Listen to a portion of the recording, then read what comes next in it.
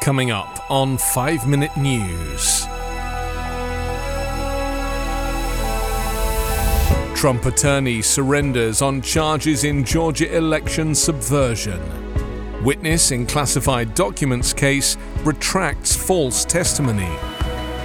And climate change doubled the chance of Canada fires. It's Wednesday, August 23. I'm Anthony Davis.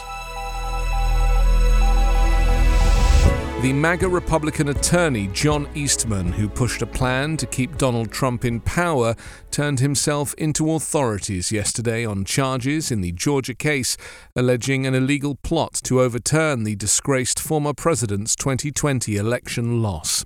Eastman was booked at the Fulton County Jail and is expected to have an arraignment in the coming weeks in the sprawling racketeering case. He was indicted last week alongside Trump and 17 others who were accused by District Attorney Fani Willis of scheming to subvert the will of Georgia voters in a desperate bid to keep Joe Biden out of the White House. It was the fourth criminal case brought against Donald Trump. Trump, whose bond was set at $200,000, has said he will surrender to authorities in Fulton County on Thursday.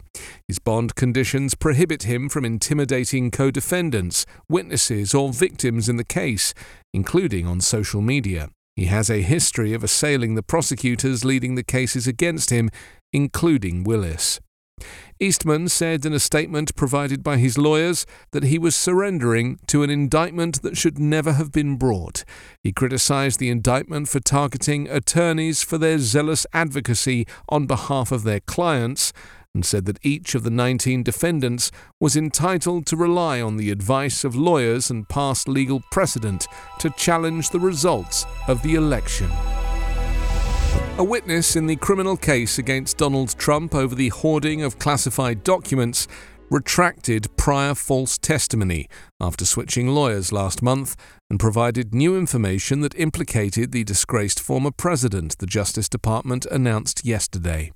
The new information from the witness, a Trump staffer identified only as the Director of Information Technology at Mar-a-Lago, was presented to prosecutors weeks before Special Counsel Jack Smith secured an updated indictment accusing Trump and two others in a plot to delete surveillance video at the Florida property. Prosecutors said in a court filing yesterday that the witness told a grand jury in Washington in March that he could not recall any conversations about the security footage.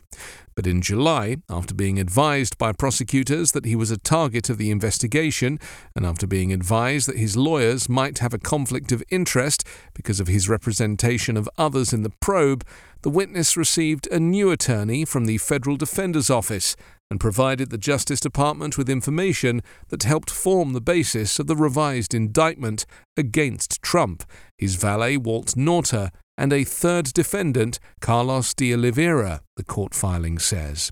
Prosecutors described the witness interaction in a filing that seeks a hearing in Florida about potential conflicts of interest involving the defense lawyer Stanley Woodward, who also represents Nauta. They said that encounter helps explain why they continued to use a grand jury in Washington to investigate potential false statements in the district, even after they had secured an indictment in Florida, where Mar-a-Lago is located.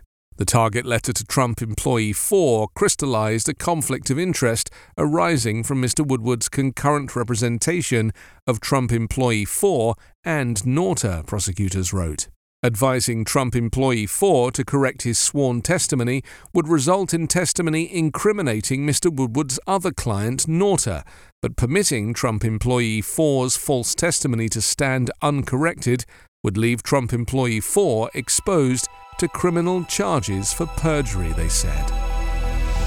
Climate change more than doubled the chances of the hot, dry weather that helped fuel the unprecedented wildfire season in eastern Canada that's driven thousands from their homes and blanketed parts of the US with choking smoke, according to an analysis released yesterday. What's more, human-caused climate change made the fire season in Quebec from May through July 50% more intense than it otherwise would have been, and increased the likelihood of similar severe fire seasons at least sevenfold, researchers said. The biggest takeaway is this is because of us that we have seen so many fires this year due to greenhouse gas emissions, said Jan Boulanga, a research scientist in forest ecology for Natural Resources Canada.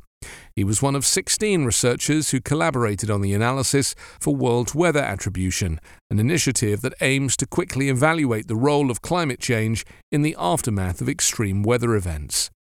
Canada is in the middle of its worst wildfire season on record, with more than 5,800 fires burning over 59,000 square miles from one end of the country to the other. In Quebec alone, more than 20,000 square miles has burned so far this year, an area 176 times larger than all of last year. Though the analysis looked only at a region of Quebec, hot temperatures and drought conditions were also at a record level in the rest of Canada. Ongoing wildfires have burned dozens of structures in a resort area of British Columbia and prompted authorities to evacuate about 20,000 people from Yellowknife, the capital of the Northwest Territories. The analysis estimated the peak intensity of the fire weather by looking at real-world observations in a metric called the Fire Weather Index, which estimates wildfire risk by combining temperature, wind speed, humidity, and precipitation, averaged over 7 days. The researchers then compared that to a world without climate change, using multiple computer simulations and historical weather data, a technique widely accepted in the scientific community. They found that the fire weather conditions this year were twice as likely. 5 Minute News is an evergreen podcast covering politics, inequality, health and climate, delivering independent, unbiased and essential world news daily. Hello, this is Gary Chahot welcoming you to check out the French History Podcast. Our main show covers the history of France from the first humans until present. If you liked Mike Duncan's The History of Rome and wanted a similar program covering the land of beauty, culture, and love, we are exactly that. We also host world-renowned scholars who have delivered guest episodes on their specialties, including 18th century pirates, revolutionary booksellers in 20th century Paris, the special friendship between the Marquis de Lafayette and Thomas Jefferson, and numerous others. Learn what you love and listen to the French History Podcast today.